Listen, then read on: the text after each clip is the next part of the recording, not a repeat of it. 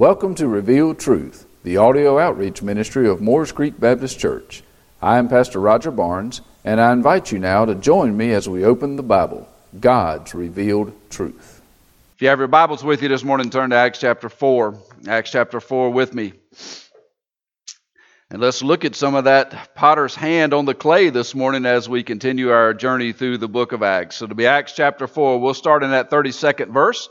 Once you found Acts chapter 4, verse number 32, if you'd be so kind as to stand with me in the honor of the reading of God's Word this morning. Acts chapter 4, starting in verse 32. If you'll stand with me, it reads like this.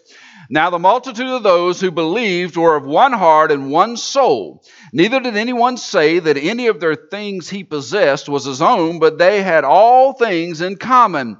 And with great power the apostles gave witness to the resurrection of the Lord Jesus, and great grace was upon them all. Nor was there anyone among them who lacked, for all who were possessors of lands or houses sold them, and brought the proceeds to the things that were sold, and laid them at the apostles' feet. And they were distributed to each as anyone had need. And Joseph, who was also named Barnabas by the apostles, which is translated son of encouragement, a Levite of the country of Cyprus, having land, sold it, and brought the money and laid it at the apostles' feet. Father, this morning, we have truly been blessed through our time of praising you and our fellowship together and singing, Father, from the message that you brought to us in song just a few seconds ago to, Father, just the fellowship we have in the unity of the body of Christ here at Moores Creek. Today, Father, I ask this of you. Let our hearts and minds be tuned to your word this morning. You use me as an instrument in your hand to speak your word, Father, first to my heart, then to the hearts of those that are gathered here, that we may leave this place very different than we came in. And Father, you do that today for your glory. This we pray in the name of your precious Son, Jesus Christ. Amen. Thank you. You may be seated. In the first part of this chapter, we've seen how the gospel of Jesus Christ had led to persecution in the lives of Peter and John. How Peter and John had preached the gospel in that portico of Solomon. How the ones who had heard the message could not deny. They absolutely could not deny the power of God because it stood before them in the form of a man who had been lame and now was healed. They had been convicted. They had been convicted for the murder of Jesus Christ, which was this Messiah that they rejected. They had seen how the same power that had healed the lame man was the same power that had raised this Jesus from the dead.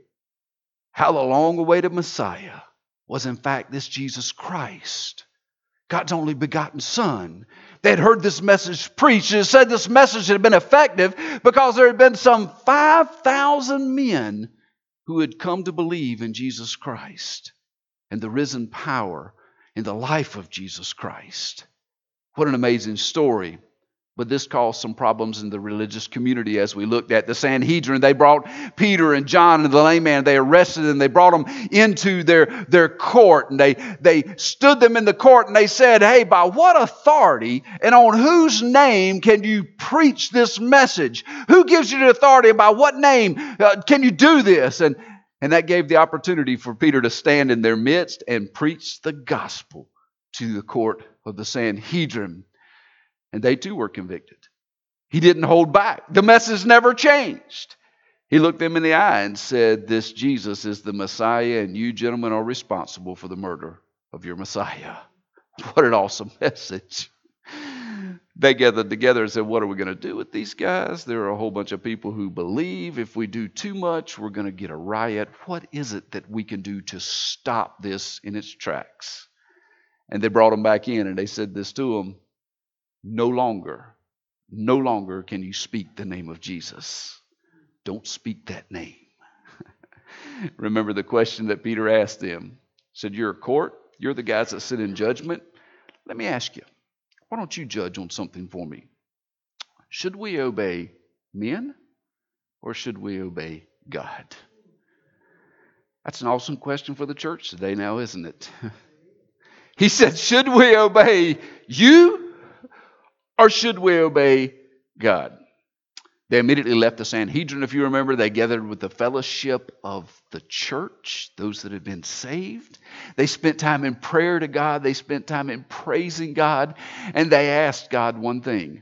Not that the persecution be removed, but that they have boldness to do the thing that they have been called to do, which was speak the name of Jesus in the face of that persecution.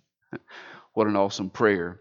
We need to ask God for boldness in speaking the name of Jesus Christ.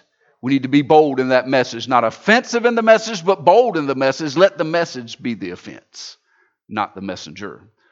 For just as they said in verse 12 of this same chapter, it says, nor is there salvation in any other, for there is no other name under heaven given among men by which we must be saved. What is the importance of preaching the name of Jesus? What is the importance of speaking the name of Jesus? There is no other way. There is no other way to be in right relationship with God other than through this man named Jesus. They realize what we realize today, that there's no hope for salvation short of this Jesus Christ. There's not enough good works. There's not enough social justice. There's not enough conformity. There's not enough religious activity. There's only one way to a right relationship with God, and He has a name, and His name is Jesus.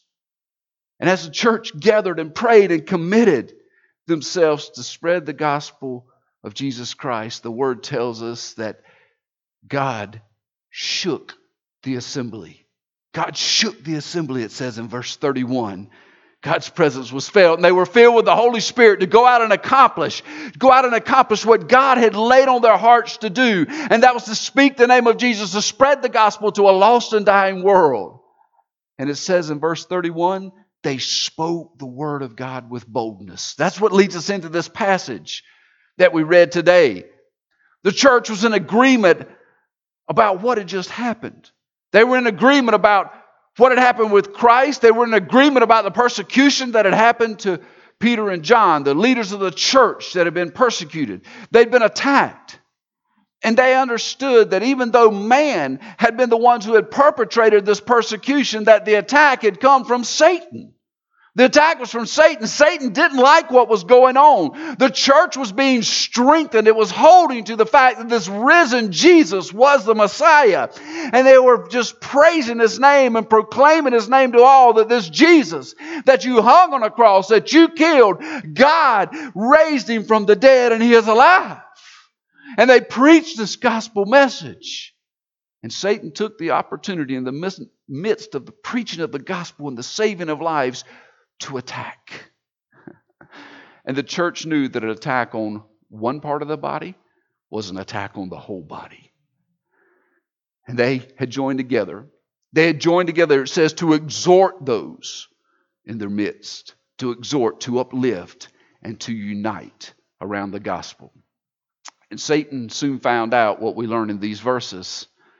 Persecution should lead the church to unity. Persecution should lead the church to unity. Let's look at three ways that's told in this passage of how persecution led this church to unity. And let's use that as an example of how we, in this world of persecution against Christians, should be unified. First, they were unified in the Spirit, it says. In verse 32, it says, now the multitude of those who believed were of one heart and one soul. Notice who made up the church. It wasn't the ones who had walked the aisle and put their name on a roll. It wasn't the one whose moms and dads had been a part of the church. This was the first church ever. Who was it that made up those that were part of this church? Therefore, the universal church of Christ, it is those who believed. So the question is, what is it that they believed? What is it that they believed? They believed that Jesus was God's Son. He was this Messiah that was sent. They believed that their choices led to the death of Christ because they had sinned against God, that the Messiah that they had long awaited for was this Jesus. And they believed that they were responsible. They were responsible for His death. You know, as a side note, sometimes we don't see ourselves as responsible. Sometimes we want others to be responsible. We want to lay the blame on those Roman guards and those centurions and all those. We want to lay the blame at their feet, but their feet would have never walked the path if it wasn't for your sin and mine. You see, Jesus didn't come to be killed by the Roman guard. He came to die because you sinned. and I sinned.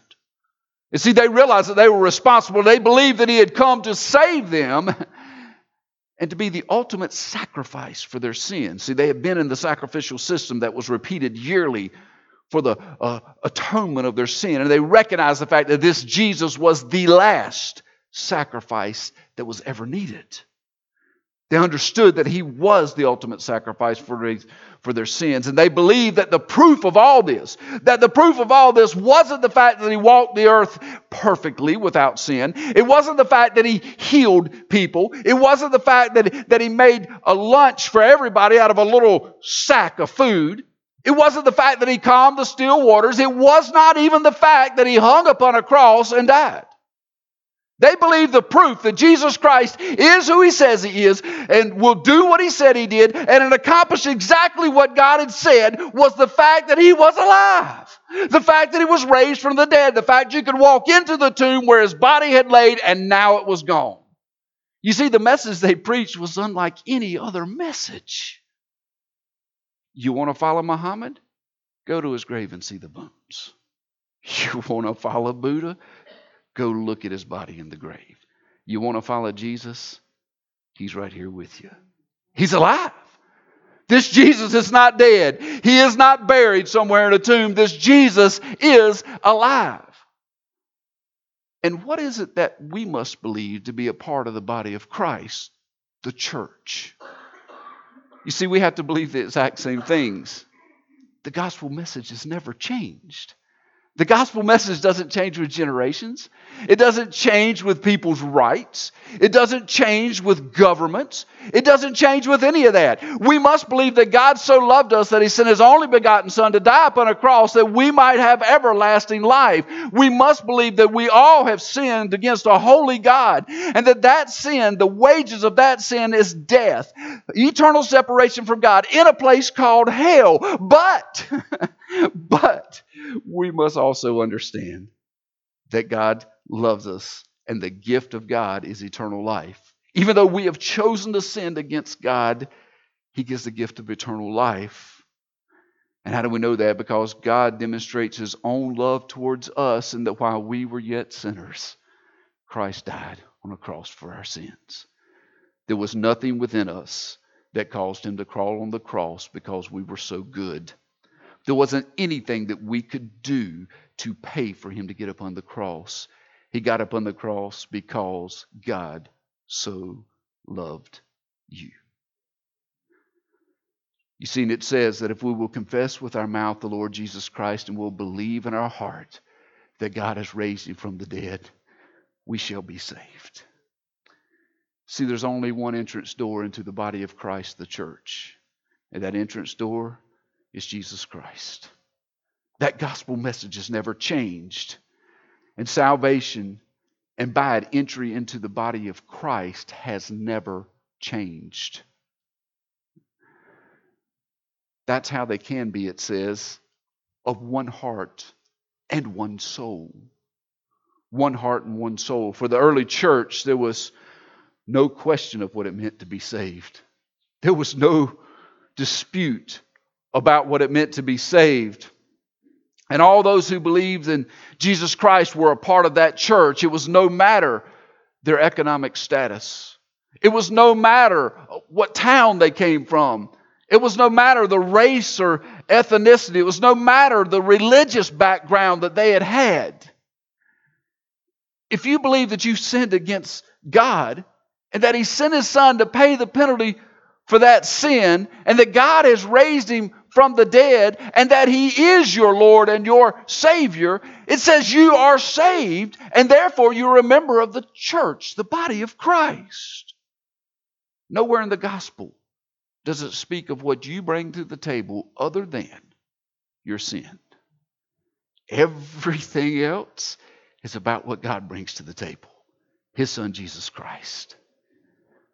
And see, if you believe that, if you've trusted in Jesus Christ, your Lord and Savior, if he's forgiven you and you're a part of the body of Christ, you are of one heart and one soul with the body because we're all of one spirit. I love what was written in Ephesians chapter 4, when he writes in Ephesians chapter 4 about this unity. He says, I therefore, the prisoner of the Lord, beseech you to walk worthy of the calling with which you were called. He says, with all lowliness and gentleness, with long suffering, bearing with one another in love, endeavoring to keep the unity of the Spirit in the bond of peace. He says, why? There is one body, one Spirit, just as you were called in one hope of your calling, one Lord, one faith, one baptism, one God and Father of all, who is above all and through all and in you all. You see, what he wrote to that church was that there is only one way to be saved. Therefore, we should be unified in that Spirit that now fills us. And they were unified. The beginning church was unified in the Spirit. And that's the message for the church today. No matter our different preferences. I understand there are different preferences. The temperature of the building, the music that we sing, the message that is brought, the style of our worship, the times that we meet together, the programs that we have, the people we choose to invite into our worship services, and the list goes on and on. I've often heard it said, put 5 Baptists in a room and you got 25 opinions. And it's true. We all have an opinion, a preference about worship. I have a preference about worship. And I'm not saying that preferences don't matter. I understand that each of us is more comfortable when things go closer or react closer to the preferences that we had in worship. I get that. I get that. And the message to the church is this. We need to make sure we're reaching people, not repelling people. But we must do it as the way God says that we must do it. What difference does it make if we have all our preferences and the gospel message has no place? What difference would this make? What if we change the music? What if we change the order of service? And what if we shorten the message? What if we change the times that we meet? Or what if we have more things for the children, the young people, the older people, the married couples? What if we spend all of our time making it comfortable? Will there be a place for the gospel at the end of the day? You see, ultimately, at the end of the day, it's not about whether or not my preferences have been met, whether or not I can check off the list on Sunday morning of the things I enjoyed about the service today. At the end of the day, that's ultimately not the question at all. Ultimately, at the end of the day, Jesus won't ask me, how well did you like Sunday morning service? Know what Jesus is going to judge me on? Is my service. Not how well I liked the service. See, the bar isn't how comfortable I am. It's what have I done for Jesus. When I stand at the judgment seat of Christ and I am judged, not on my sin, but what did I do in this body for Christ? He won't be looking at a preference list of mine. No, he will be looking at my faithfulness. Have I been faithful to do what he's called me to do? Have I been faithful with what he has given me? Have I been faithful with the gospel? Have I been faithful with the gospel? And I don't know about you, but when I see Jesus face to face, like we sang about earlier, when I see him face to face, there is one thing I most definitely want to hear him say. And it is, well done, my good and faithful servant. If those words don't come out of his mouth, I have failed him in the body of Christ. The church was in unity in the Spirit. The second thing it was in unity with is they were in unity in their possessions. Boy, this is the place where the pastor gets in trouble. They were in unity of their possessions. Look at the last half of that 32nd verse. It says, neither did anyone say that any of the things he possessed was his own, but they had all things in common. We talked about this last week very briefly. Let me just give you some further insight. Remember who it is that is gathered there in Jerusalem. They had come into town for the Passover feast. They had come for the Passover feast. Along with that Passover feast were many other feasts, and it lasted a little while. It lasted a little while. People had come from all the surrounding areas, as was their custom, to do that in this town of Jerusalem. They would say the city would swell 10, 20, 100 times in population during this particular time frame. Many of these people were far from home, and more than likely they had not returned. And now they find themselves in a town that is not theirs. The only thing they had were the possessions that they had brought with them. And now they have become believers in Jesus Christ. And they're at a crossroad. So here's where the problem lies for them. Where are they to go? What are they to do next? The only church that exists is in Jerusalem. There is no other church to go to. You see, if they go home, they're going to face the ridicule and being outcast because they've left this Jewish faith and they believe in this Jesus as the Messiah. And they don't want to leave. They don't want to leave. They want to be in the body. So what would God have the church do in this circumstance? It says they considered everything they possessed as being owned by someone else. Who was the someone else? God. See, they understood that God had given, therefore God owned everything. And it is God who gives us all things to enjoy. Remember what's written in 1 Timothy. 1 Timothy chapter 6.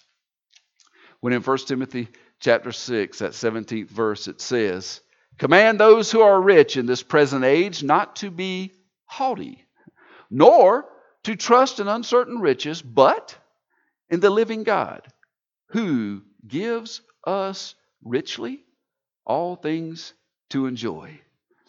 It is God. It is God who is the giver of all things, and He gives it richly. I believe we all could say amen to that. We have a place that we can sit that's air conditioned. We have clothes that we can put on to look pretty today to come. Most of you, if not all of you, rode here in a car today. There wasn't a single person on foot or riding horseback to get here. You're going to leave this place today, and you're probably going to go somewhere, most of you, and have somebody bring food to your table, and you're going to sit down and eat. If not, you're going to go home, and chances are you're going to have food enough, food more than enough, because God has blessed you. And He does that He might use it and us for His glory. The early church recognized that there were those in need in the fellowship. It didn't take long for them to put the pieces together and say, there are many that are here that came with nothing but what they had on their back. It's been weeks now, and there are those that are in need. They recognized that God had blessed them immensely, so they considered all that they had to be open to anyone that was in need. How different does that sound than the thoughts of the world today?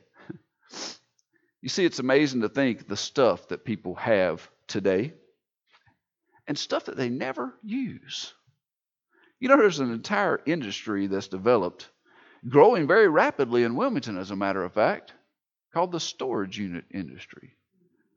I'm not going to ask you to raise your hand if you have a storage unit, but I want you to think about something for a moment. Nothing against storage units. I think they're good.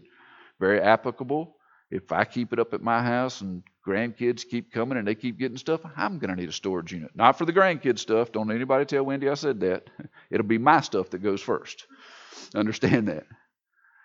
But have you ever thought about, if you have a storage unit, when's the last time you were in it? When's the last time you took anything out of it? You know, we are so hung up on the things that we have that we'll pay somebody else to watch them just in case we ever want to see them again. Amen? What sense? What sense does that make? And how much different would the world be today if we saw the stuff that we have as something we could bless somebody with in God's name? How much different would this world be? Unfortunately, the idea of building bigger barns has also been a problem in the church. It's not just a secular problem. It's a church problem. We get and we build bigger barns to store it. God keeps giving, we keep building barns. we continue to ask God to bless us. We fall on our face before God and say, God, bless us. And I believe God's willing. Don't get me wrong. I believe God's more than willing to bless you because He says He will in His Word. But we come to Him with hands so full from what He's already blessed us with that we can't carry off what He's trying to give us now. How much different would it look if the church came empty-handed because they used everything that God had already blessed them with and said, God, bless us now. We could carry away immense amounts of things to go and bless Him and the ones He intends to be blessed with. How would it look if we were so faithful in our walk with God that we trusted Him with every penny, not just the excess? You see, we stand in the pulpit and we say we trust God with everything, and then we make sure there's enough in the bank account that if you don't give on Sunday morning, we can cover the expenses for the next month. There's a word for that, hypocrite, and I'll move on now that I'm in trouble. See, they had unity in the Spirit, they had unity in possessions, and third, they had unity in the Word. Look at verse 33. It says, with great power the apostles gave witness to the resurrection of the Lord Jesus Christ, and great grace was upon them. It says they became a witness. You know what happens when you're unified in the Spirit and you're unified in all things? You spend less time trying to make a plan and figure out who's going to pay for it, and you spend more time telling people about Jesus. What an awesome idea. That sounds like what? The church. You spend less time trying to figure out who's right and who's wrong and how we're going to pay for whatever the program is. And you're out there telling somebody headed to hell that there's a Jesus. You see, they were unified around this gospel. It's time that the body of Christ uses what God has blessed us with, both physically and spiritually, to share the good news of Jesus Christ. We need to tell the gospel message, just as Jesus intended the gospel message. We need to tell it in such a way they are convicted of their sin. We need to tell them that there needs to be repentance because He is holy and we are not. We need to tell them in such a way that that gospel message changes their heart, which affects their actions. You know, when it says in the Bible that repentance, that change starts in the house of God. Until God's people are right with God, there'll be no change in this world. There will be no change in this world. There needs to be a church that is so in love with Jesus that it can't be quiet. Think about it a minute. The Sanhedrin were trying to get Peter and John to do what? Be quiet. You know what God's trying to get the church to do today? Speak. We've got the be quiet down pat really well. What He wants us to go do is speak, to start talking about this Jesus, to tell the story that has changed our life forever. We need less talk about money and we need more talk about the Master. We need less talk about the government and we need to talk more about the gospel. We need less talk about what we want and we need to have more talk about our witness. We need less talk about our religion and more talk about the resurrection of our Lord and Savior, Jesus Christ. And when it comes, and when we can witness what the first church witnessed, when we can do what the first church did, we'll have what it says about them at the end of verse 33. When it says, and great grace was upon them all. God's unmerited favor flowed over the church. And that unmerited favor just strengthened that church into one unified body for the glory of God in spreading the gospel.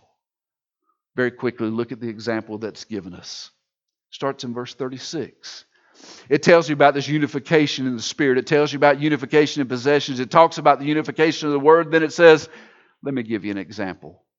And he says there in verse 36, it says, and Joseph, some of your translations may say Joseph, who was also named Barnabas by the apostles. A very interesting name. I don't know how many of you knew that this Barnabas you read about on through Acts and later on had a name other than Barnabas. It was Joseph or Joseph. This Barnabas was a nickname that was given to him. And what was the nickname? What did it mean? Son of encouragement. Son of encouragement. How did he come to be known as son of encouragement? We'll understand that in just a second. It says that he was a son of encouragement. It tells us he was a Levite. and he was from the country of Cyprus. Levite, that should ring a bell with you. There was a priestly group called the Levites, very religious, if you remember. Gives you an idea of this Joseph's background, very religious. He was from Cyprus. It was the third largest island in the Mediterranean and a wealthy place. It was also home to a lot of Jews. So we know he was Jewish. He was of the Levite priestly religious background. He lived in a well-off place. So we know those things about him. But we also know something else. It says in verse 37, having land, he sold it. And he brought the money and laid it at the apostles' feet. The greatest thing about this Joseph, Barnabas, is not that he was a Levite, not that he was from the Jewish background, not that he was from Cyprus, a wealthy place. The greatest thing about this Joseph, nicknamed Barnabas, is that he was an encourager. How was he an encourager? He was willing to be all in. He was willing to be all in God's plan. He saw those in need. He recognized the fact that he had been blessed immensely, that this Jesus had completely changed his life, and he was all in. That reminds me of what Jesus said back in Luke chapter 9. He says, if you want to be my disciple, let me tell you what it's going to cost you. In Luke 9, verse 57, it says, now it happened as they journeyed on the road that someone said to him, Lord, I will follow you wherever you go. And Jesus turned to them. You remember what he said? Foxes have holes and birds of the air have nests, but the Son of Man has nowhere to lay his head. Then he said to another, he looked another in the eye and he says, follow me. And that person said, Lord, let me first go and bury my father. Sounds kind of cold. But Jesus looks at him and says, let the dead bury their own dead. But you go and preach the kingdom of God. Another looked at him and said, Lord, I will follow you, but first let me go and bid them farewell who are at my house. And Jesus said, no one, having put his hand to the plow and looking back, is fit for the kingdom of God.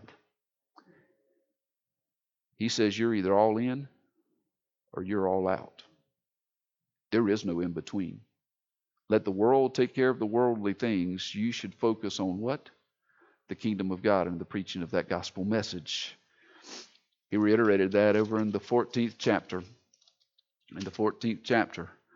At the end when he says this, now great multitudes, in verse 25 of Luke 14, now great multitudes went with him, and he turned and said to them, this multitude that's gathered, he says, if anyone comes to me and does not hate his father and mother, wife and children, brothers and sisters, yes, and his own life also, he cannot be my disciple. And whoever does not bear his cross and come after me cannot be my disciple. For which of you, intending to build a tower, does not sit down first, count the cost, whether he has enough to finish it, lest after he's laid the foundation, he is not able to finish. And all who see it begin to mock him, saying, this man began to build, he was not able to finish. He says, or what king going to war against another king does not sit down first and consider whether he is able with 10,000 to meet him who comes against him with 20,000?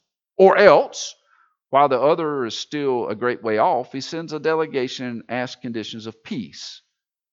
So likewise, whoever of you does not forsake all that he has cannot be my disciple.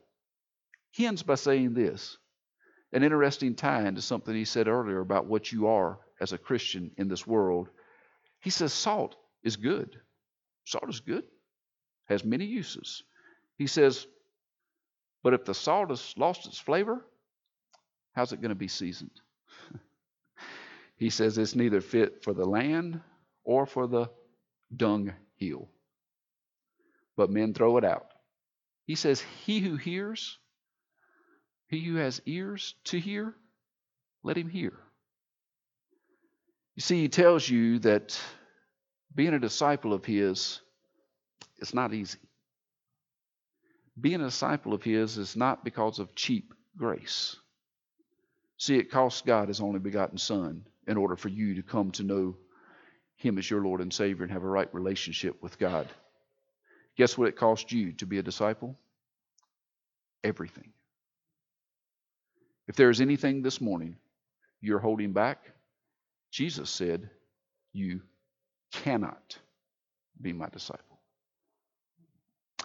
He even says, you're to give it all. If all in John 3:16 means every one of you have the opportunity to hear the gospel and be saved, I believe all, when Jesus says you must give it all to be his disciple, it's the same meaning. If you believe Jesus died on a cross for your sins, you must also believe that everything you have is his. John 15:20 tells us, remember the word that I said unto you, a servant is not greater than his Lord. If they persecuted me, they will persecute you. If they kept my word, they will keep yours. Why do I tell you that? Because if you remember in the Sermon on the Mount in Matthew 5, verse 10, I believe it is, he says, blessed are they who have been persecuted for righteousness' sake, for theirs is the kingdom of heaven.